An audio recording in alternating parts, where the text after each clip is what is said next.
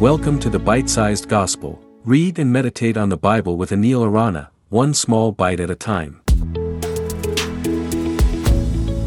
Hello and welcome to the Bite-Sized Gospel. Today we will reflect on Matthew 26:26-30. Listen. While they were eating, Jesus took bread, and when he had given thanks, he broke it and gave it to his disciples, saying, "Take and eat. This is my body." Then he took a cup, and when he had given thanks, he gave it to them, saying, "Drink from it, all of you. This is my blood of the covenant, which is poured out for many for the forgiveness of sins. I tell you, I will not drink from this fruit of the vine from now on until that day when I drink it new with you in my Father's kingdom."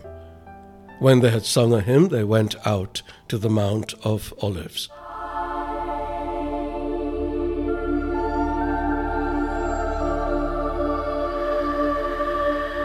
During this meal, the Last Supper Jesus would have before his crucifixion and death, he took bread, gave thanks, broke it, and gave it to his disciples, saying, "Take and eat. This is my body."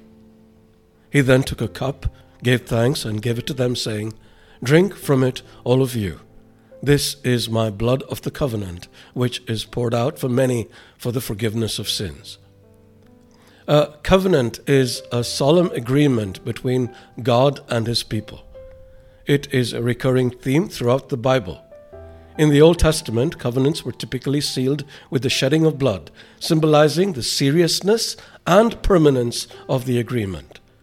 The blood of the sacrifice was seen as a way of purifying and consecrating the covenant and was often sprinkled on the people or on the altar.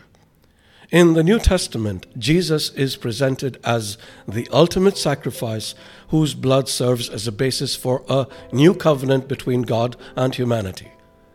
By offering his body and blood as a sacrifice for the forgiveness of sins, Jesus inaugurates a new era of relationship between God and his people, one that is marked by grace, love, and redemption. The significance of the body and blood of Christ as the new covenant is not just theological.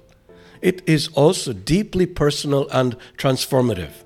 As Christians, we are invited to partake in the body and blood of Christ through communion, which serves as a powerful reminder of the sacrificial love and grace that Jesus offers to us. When we are baptized in Christ, we are united with him in death and consequently united with him in his resurrection.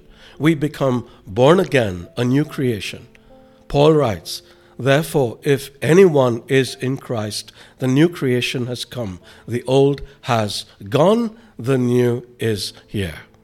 The old refers to the previous state of sinfulness and spiritual death that characterized our lives before coming to faith in Jesus Christ. The new refers to the new life that believers have in Christ, characterized by righteousness, peace, and joy in the Holy Spirit.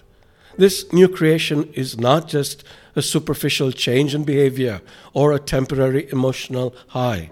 It is a radical and permanent transformation of our entire being, accomplished by the power of the Holy Spirit. As Paul writes in Galatians 2:20, "I have been crucified with Christ, and I no longer live, but Christ lives in me. The life I now live in the body, I live by faith in the Son of God who loved me and gave himself for me." May we remember these truths every time we partake of communion and live in the power of the new covenant. God bless you. Thank you for listening to the Bite-Sized Gospel. If you enjoyed this episode, please share it with your friends. For other great content, including live sessions, visit www.anilarana.com.